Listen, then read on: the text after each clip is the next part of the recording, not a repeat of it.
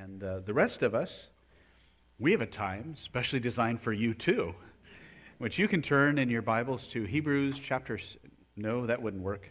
How about Isaiah chapter 6? How long have I begun sermons with Hebrews? Oh my. Isaiah 6, and we'll read the first 8 verses together.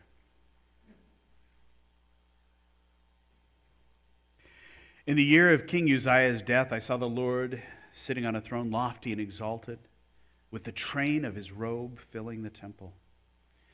Seraphim stood above him, each having 6 wings. With 2 he covered his face, and with 2 he covered his feet, and with 2 he flew. And one called out to another and said, Holy, holy, holy is the Lord of hosts. The whole earth is full of his glory. And the foundations of the threshold trembled at the voice of him who called out, while the temple was filling with smoke. Then I said, Woe is me, for I'm ruined. Because I'm a man of unclean lips, and I live among a people of unclean lips. For my eyes have seen the King, the Lord of hosts. Then one of the seraphim flew to me with a burning coal in his hand, which he had taken from the altar with tongs. He touched my mouth with it and said, Behold, this has touched your lips, and your iniquity is taken away, and your sin is forgiven. Then I heard the voice of the Lord saying, Whom shall I send? And who will go for us? Then I said, Here am I. Send me. Father, the awesome vision that's given to us from your word is overwhelming. We can't even imagine what it was like for Isaiah in that moment to be completely undone. We've gathered here to worship you, and Father, by faith we recognize that you are here just as truly as you were with Isaiah in that moment. Will you give to us a vision of your holiness? Will you grant us an understanding of the significance of this moment, that we are here with you and your holy angels? We ask for our children. Lord, would you reach them with the gospel as they hear it this morning? In Jesus' name, amen. That offertory, isn't that a wonderful, just incredible song? Robin and I have been fans of Todd Agnew for a number of years. One of the reasons is he's the rare male artist who has a deep voice, right? Usually your Christian musicians, the guy's got a deep, higher voice, but his is, but the content of his lyrics is just astounding.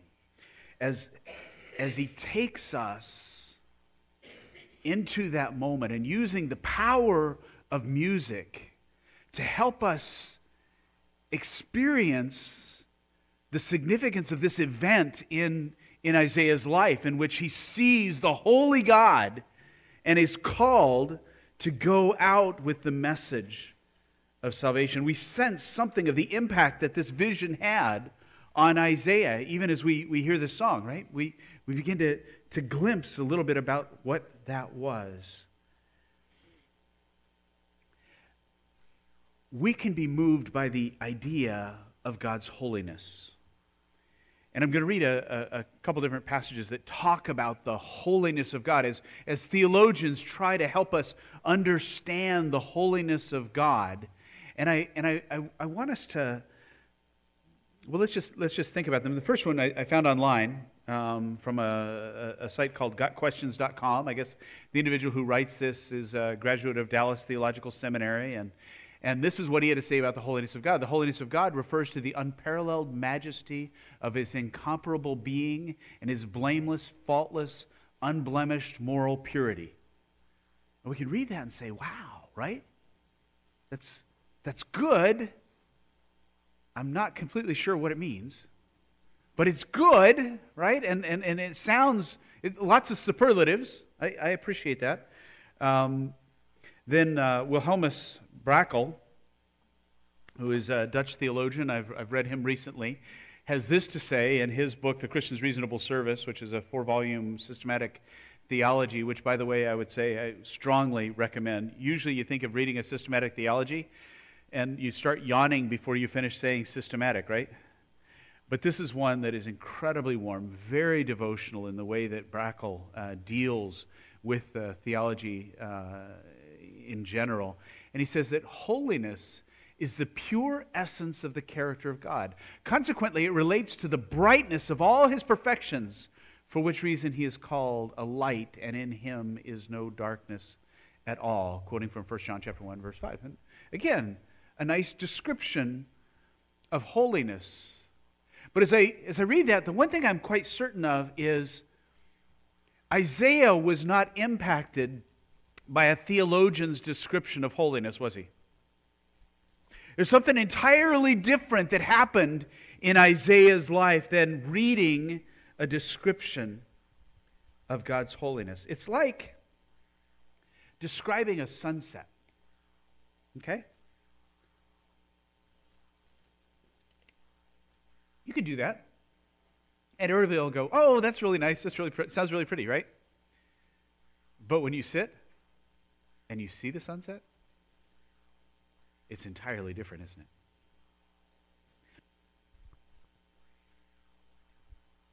The experience of it is what moves you to a greater place. Isaiah's life was changed by a vision of God's holiness. The entire trajectory of his career as a prophet, everything changed at this moment. Let's look closely at this moment.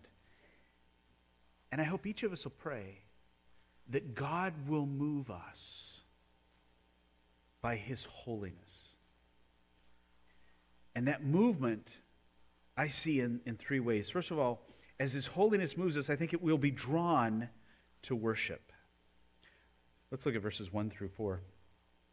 In the year of King Uzziah's death, I saw the Lord sitting on a throne, lofty and exalted, with the train of his robe filling the temple. Seraphim stood above him, each having 6 wings. With 2 he covered his face, with 2 he covered his feet, and with 2 he flew. And one called out to another and said, Holy, holy, holy is the Lord of hosts. The whole earth is full of his glory, and the foundation of the thresholds trembled at the voice of him who called out, while the temple was filling with smoke. I just want to say one of the things that has always struck me about this passage is the idea that the foundation of the thresholds trembled. And primarily what I remember about that and what strikes me is, I think it was in 1970, my family was living in Southern California, and there was a strong earthquake that hit right where we were living. And I remember I was very young. I got up and I'm eating my Rice Krispies. I remember I was eating Rice Krispies because my first thought was I just poured the milk on and I'm listening for the snap, crackle, pop, and the whole building started to shake. And I kid you not, as a little 5-6-year-old, this is what I'm concerned about, is like, holy Moses, these are going crazy. And then I saw my mom and my stepdad and my brothers, and they're saying, come over here. And they quickly gathered everybody in the threshold of the doorway, because they said, this is the strongest place for us to be. This is the safest place to be. And the threshold of the temple was shaken to its core at the voice of the angel calling out, holy, holy, holy. And to me, that's just incredibly moving to recognize just what was going on in this moment. As I think about worship, I think about when you try to describe to someone how to worship, and we can do that, right? We can technically walk through, here's how you worship. And people could technically do it right and still not worship God, right? It's kind of like telling someone how to hug, right?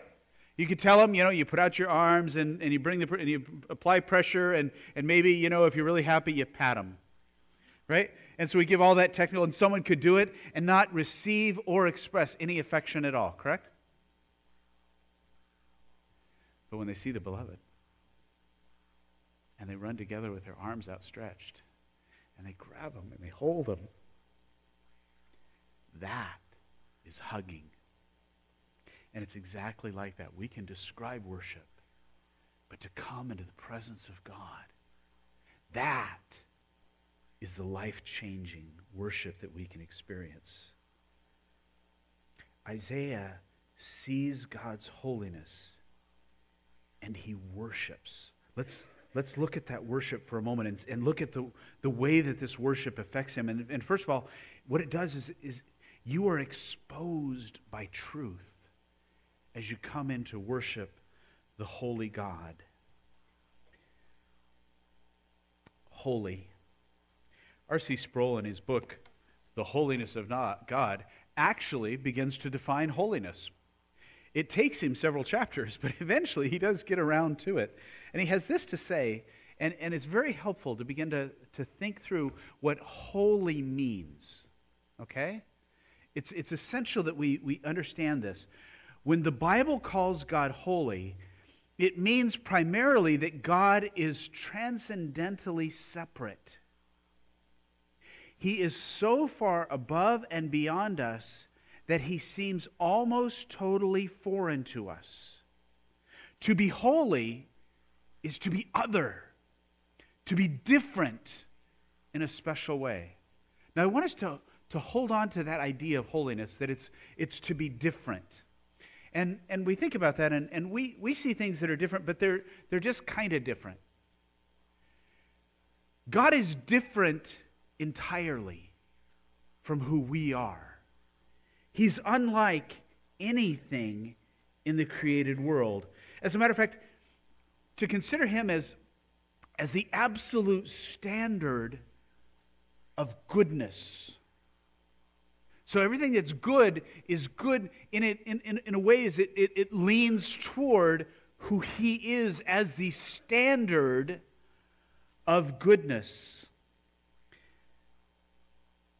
To me, it's like the level or the bubble stick that you use, that you're able to tell if something is exactly horizontal or not, and you're able to utilize this tool, and because of the way gravity works, it keeps the water at always coming directly down, right?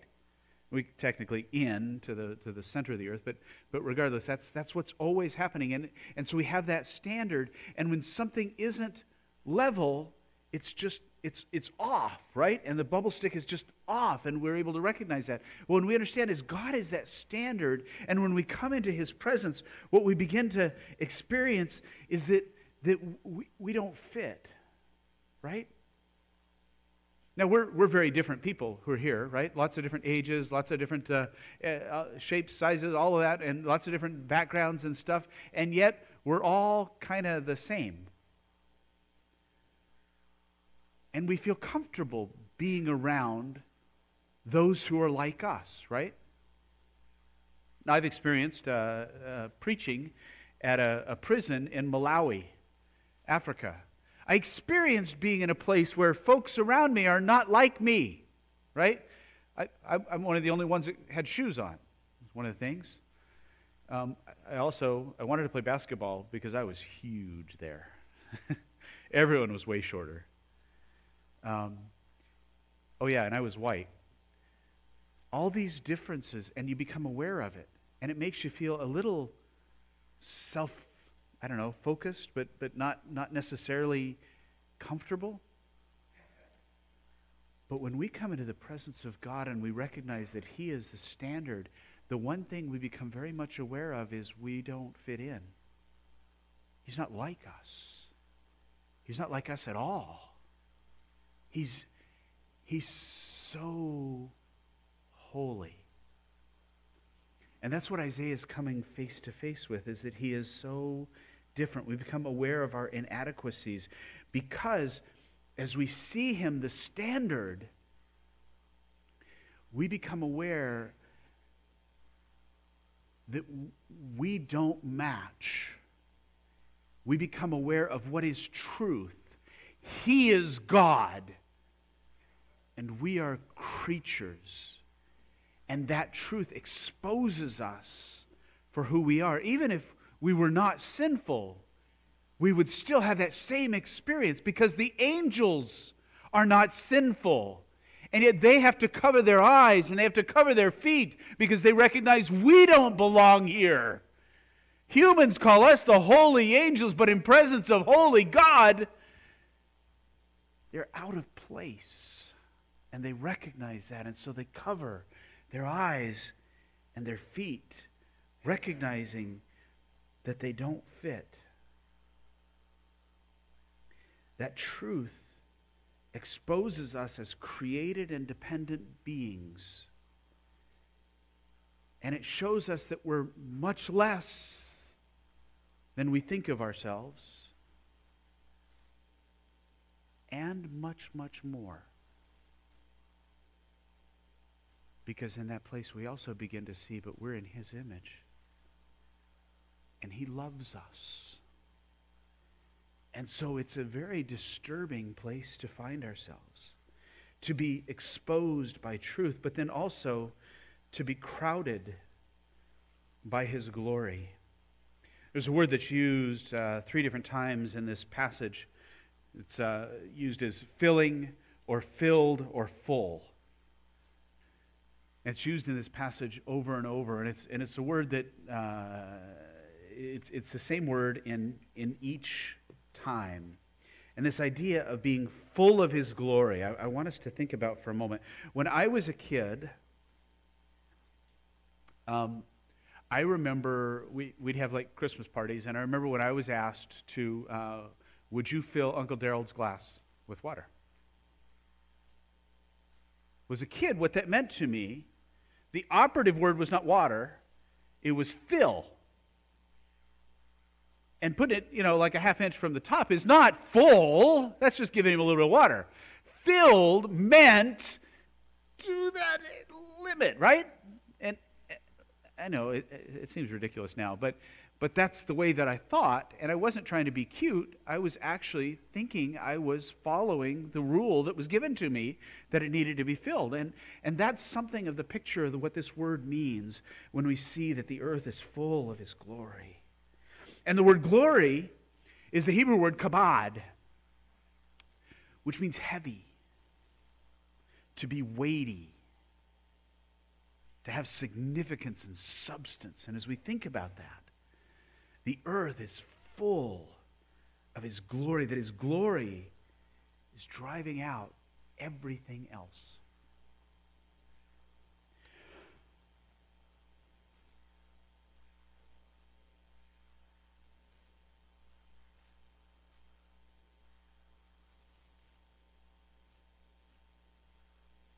Hopefully the voice makes it through. To think of the temple and the train of His robe, which is His glory, presses into every corner of the temple, pushing out everything that is not the glory of God. That God's glory is upon this earth, and it's pushing out everything that is not His glory. Habakkuk 2:14.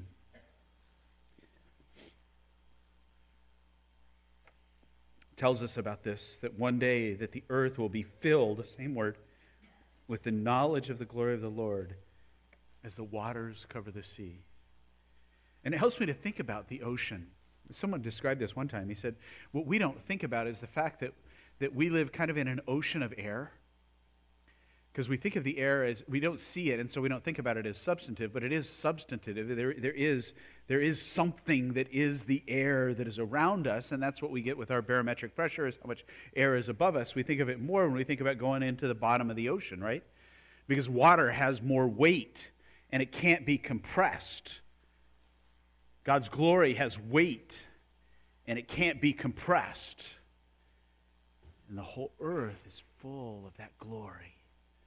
And it's just all around us, driving out everything which is not reflecting the greatness of who God is. To stand in worship, aware of His holiness, His glory presses on us like an ocean on the seafloor. Be still.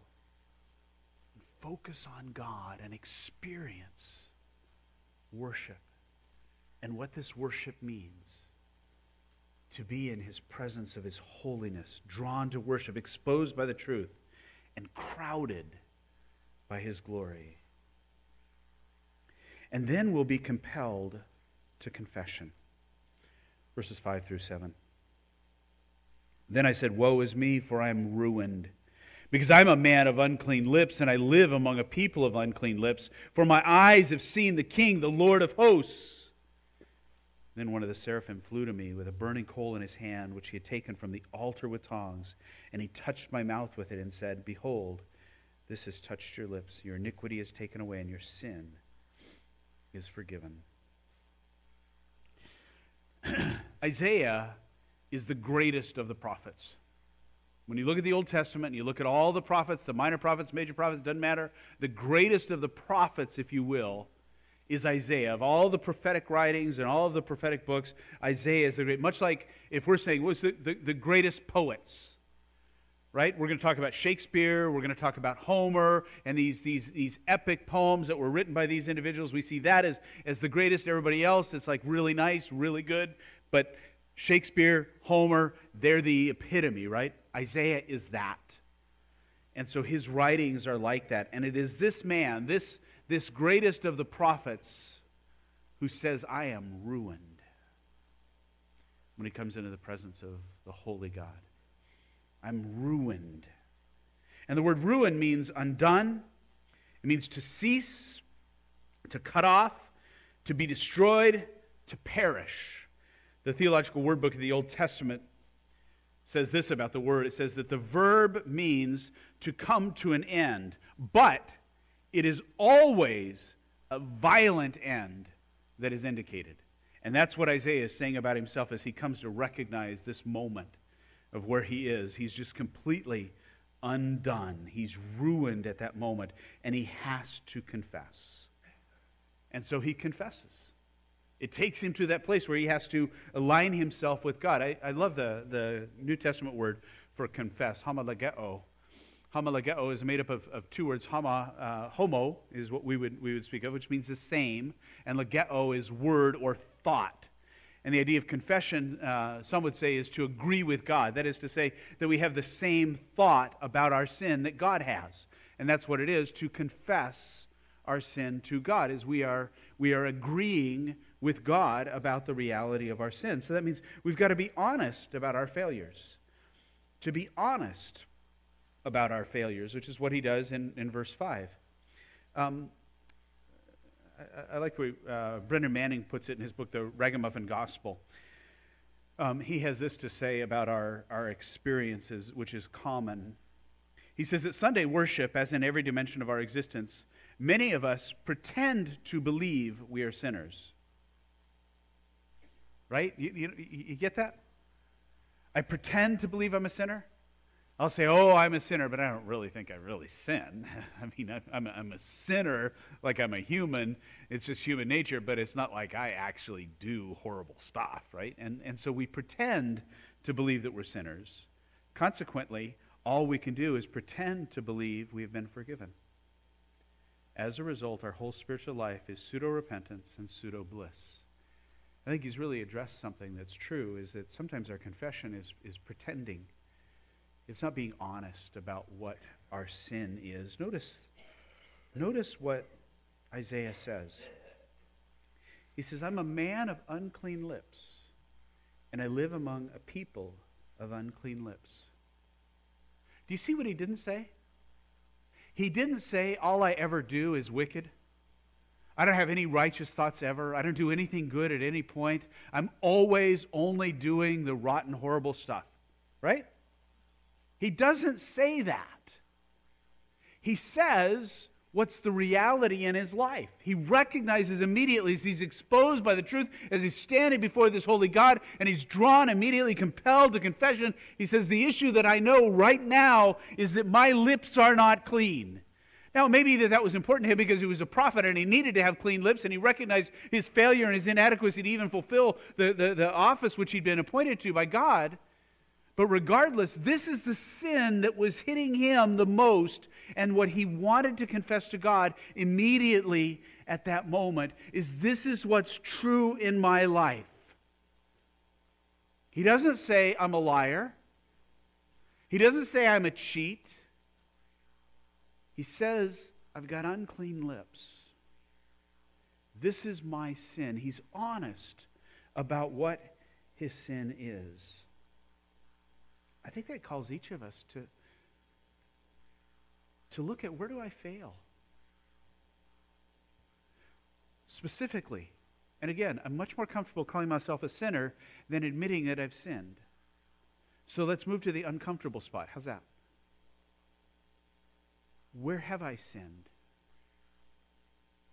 What is my failure? Be specific. I don't expect you to stand up right now, but jot that down and talk to God about that. 1 John 1:9 tells us if we confess our sins, that's that word homologeo, if we confess our sins, he's faithful and righteous to forgive us our sins and to cleanse us of all unrighteousness. Two things that he's saying that he does. Those same two things happen in Isaiah's life, and we're going to look at that in just a moment as we begin to move forward. So I want to confess my sin, knowing that God is faithful and righteous. And then I need to be cleansed by Jesus. Verses 6 and 7. Then one of the seraphim flew to me with a burning coal in his hand, which he had taken from the altar with tongs. He touched my mouth with it. He said, Behold, this has touched your lips, and your iniquity is taken away, number one, and your sin is forgiven, number two. The two things that happen to us. Notice, first of all, that it's a burning coal. And it's a burning coal, and where is it taken from? From the altar, which is the place of sacrifice. He takes it from the burning sacrifice, and he applies it to his lips. Jesus is our sacrifice, is he not? That's the place where our forgiveness is found. And he touches his lips, and he says, your iniquity is taken away. Iniquity taken away speaks of repentance. In 1 John 1:9, it talks about, and you are cleansed from your unrighteousness. Cleansing is the same as repentance. Repentance is a matter of separating ourselves from our sin, right? Forgiveness doesn't require that. Repentance does. If I'm going to repent, I have to no longer be doing that sin. And he's talking about, with this happening, with this confession, he's taken that sin away. He's repented. He's given him the power that he might not live continually as a man of unclean lips. He may still live among a people of unclean lips, but he doesn't have to be that. He's now been set free by that coal from the altar. But not just that, it's also, and you're forgiven. In addition. Both elements are present. He's also forgiven completely of his sins. You see, as we come and confess our sins, being honest about our failures, we can be cleansed by Jesus. You can be forgiven. Come to Jesus today, right now. If you've never come to him and said, Lord, I have sinned against you, do so at this moment and receive the forgiveness which comes from the altar, which we call the cross, where Jesus died for those sins. And he offers you cleansing and forgiveness both. And you can find that. Trust him today. The first way in which God's holiness moves me is I'm drawn to worship. The second is that I'm compelled to confession. And finally, that you're called to mission. Called to mission. Verse 8. Then I heard the voice of the Lord saying, Whom shall I send, and who will go for us? Then I said, Here am I. Send me. Isn't that interesting? God says, Whom shall I send?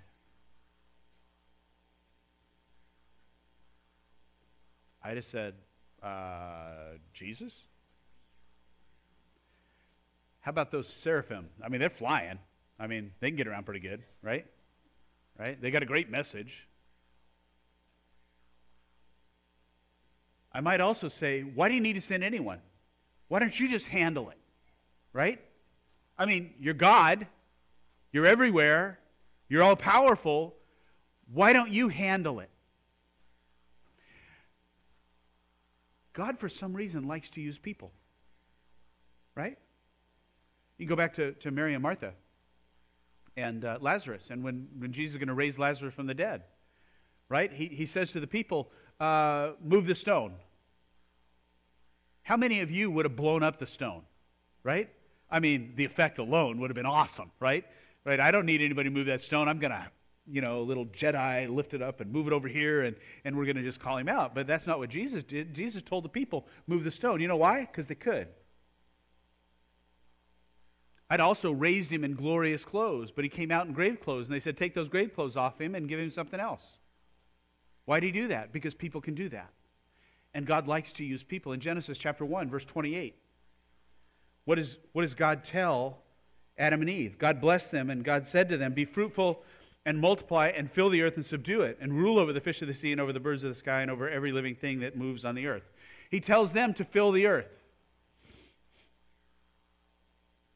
Lord, is it any harder for you to make a couple billion people than it is for you to make a person? But he didn't want that to happen. He wanted to use Adam and Eve. And as Jesus is getting ready to go up into heaven, he calls his disciples together, and he says, all authority has been given to me in heaven and on earth. In Matthew 28:19-20, go therefore and make disciples of all the earth, baptizing them in the name of the Father, the Son, and the Holy Spirit, teaching them to observe whatsoever I've commanded you, and lo, I'm with you always, even to the end of the age. He's going to be with them, but he still asks them to do it. God has this way of asking people to do his mission. He likes to use us. And God has a message. He's got a message that he wants us to proclaim. In Romans chapter 10, verse 14, we read something different than chapter 11, verse 14. Chapter 10, 14. How then will they call on him in whom they have not believed? And how will they believe in him whom they have not heard? And how will they hear without a preacher? How will they preach unless they are sent? Just as it is written, how beautiful are feet of those who bring good news of good things. Notice it says in verse 14, how will they believe in him whom they have not heard? We become the very voice of God as we take the message of the gospel out to the world around us. The book of Romans is all about the gospel. In chapter 1 he says, I'm not ashamed of the gospel, for it is the power of God unto salvation. The gospel is that power, and he's given that power to us, and he's called on us to go and to tell the world that they might hear the very voice of Jesus Christ. And Jesus told his disciples in Matthew chapter 24 this incredible promise. Verse 14, this gospel of the kingdom shall be preached in the whole world as a testimony to all the nations, and then the end will come. The message of this gospel is taken out by you and I, by our life and by our words, by the life that we live as we demonstrate that we are his followers, by our love for one another and by our love for the world around us. We declare the gospel. As we live our life and we show that we believe that we are forgiven, not that we are perfect, so that we confess our sins regularly and we live as forgiven men, women, and children. We show the gospel, and as we tell people, this is the gospel, that Jesus died for our sins according to the Scriptures, that he was buried and he was raised again the third day according to the Scriptures. That message we can then take to the world around us, waiting for Jesus to bring salvation. God has a message, and we need to be available. Isaiah says, here am I. Here am I. In order to say that, he had to be close enough to God to hear. Right? He heard God say, whom shall we send? Who will go for us? He was close to God. Be close to God so that you hear his call. Sometimes that call comes in an individual situation where you're with someone and you recognize that the Spirit is prompting you, tell them about me. Right? Be listening, be attentive, be close to hear the call. And grow in faith so that you'll be able to respond to that call. continually growing in faith. That is your reliance upon God. And being available also means saying, send me. How many of you were at the Share Your Faith conference we had a few weeks ago? That's great to see a number of you out there. Now, in addition to that, how many of you have had training in Evangelism Explosion before that? Yep, even more, right? Yep. Matt, that's how you get Presbyterians to raise their hand. I'm just saying. Anyway, we were talking about that earlier. That was not the point. But anyway, I want us to recognize that the Share Your Faith conference, what that was about, Evangelism Explosion, what that's about, what we're trying to begin to build a visitation ministry to where we're going out and we're talking to people who've come to Providence. If they want to visit, we want to come talk to them and let them know about Providence. And if they want, we're going to talk to them about Jesus. That's all. We just want to share our faith. This is what we believe. That's what Providence is about. It's about Jesus. And so we want to tell people about that, to be able to find a way to communicate with our neighbors. What's one of the ways in which we're going to see every man, woman, and child in the world trusting in Jesus Christ? By engaging in relationships with people who are new to us, by taking the time to engage them. And we build that relationship. And then it's not weird that I talk to him about Jesus because he's everything in my life. I mean, if you meet me, it's not very long before you know I'm married to Robin and she's awesome, right? Because I am and she is, right? Well, the same is true. It's not going to be very long before I'm going to tell you that I love Jesus and he's my Savior. Why? Because he is and I am, right? And so we begin to know that relationship is there. Well, I just want to talk about Jesus as naturally and normally as I would talk about my wife or the Denver Broncos, who stink. But I love them. But it's a part of who I am. Yeah, Chris is like, amen on both. It's who we are, and sharing my faith is just being that. So when God says, whom shall I send? We say, send me. I'm ready. I'm willing. You put me in this spot for this reason. Every Sunday we gather together and we see our friends. I love that Providence has a full half hour of time where we've got just coffee and chatting, right? We're just getting together and we're just enjoying, and donuts. I'm sorry, I left out the most important part. And we just enjoy that time together, and we spend time with each other, and we get to know each other. I love to watch and see people praying together, and it's a great thing. And we look around and we see people we know, people that we love. This is a great place to be. We're able to pray together. We're able to sing together. We're able to listen to brilliant sermons on a regular basis. Okay, maybe occasionally. We meditate on important thoughts about God, right? Every Sunday. It's wonderful. It's a good thing. And yet, I think sometimes we're not aware of the unseen reality of our worship service. We don't see the angels that are all around us, covering their eyes, covering their feet. Sometimes they peek through their eyes because they're astounded at the salvation you've received. They're like, that is so cool. Not like, how could he save that one? But at the idea that God can save us, they're looking with awe. And they're praising God. We don't see that we are seated among the saints of God, among his holy ones.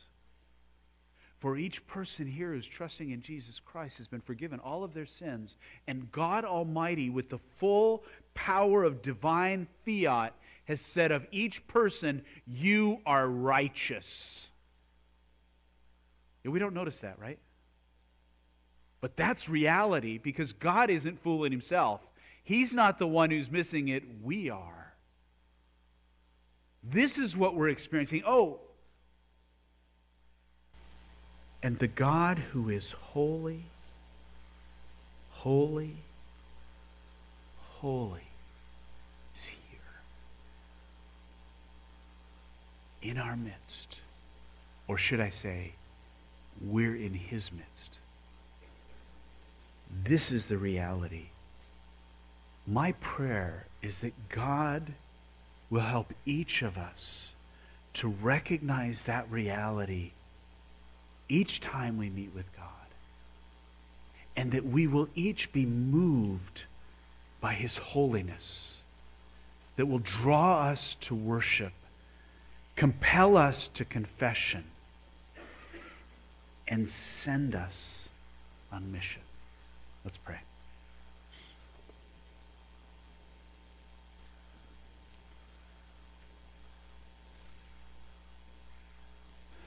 Oh, holy, holy, holy God, Father, Son, Holy Spirit,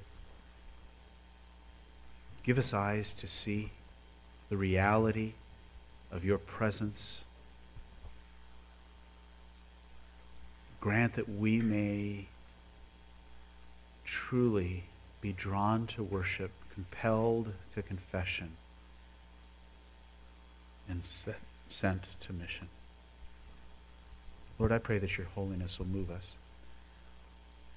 It will change our lives, just as it changed Isaiah. And that you'll do this for the praise and glory of Jesus. Amen.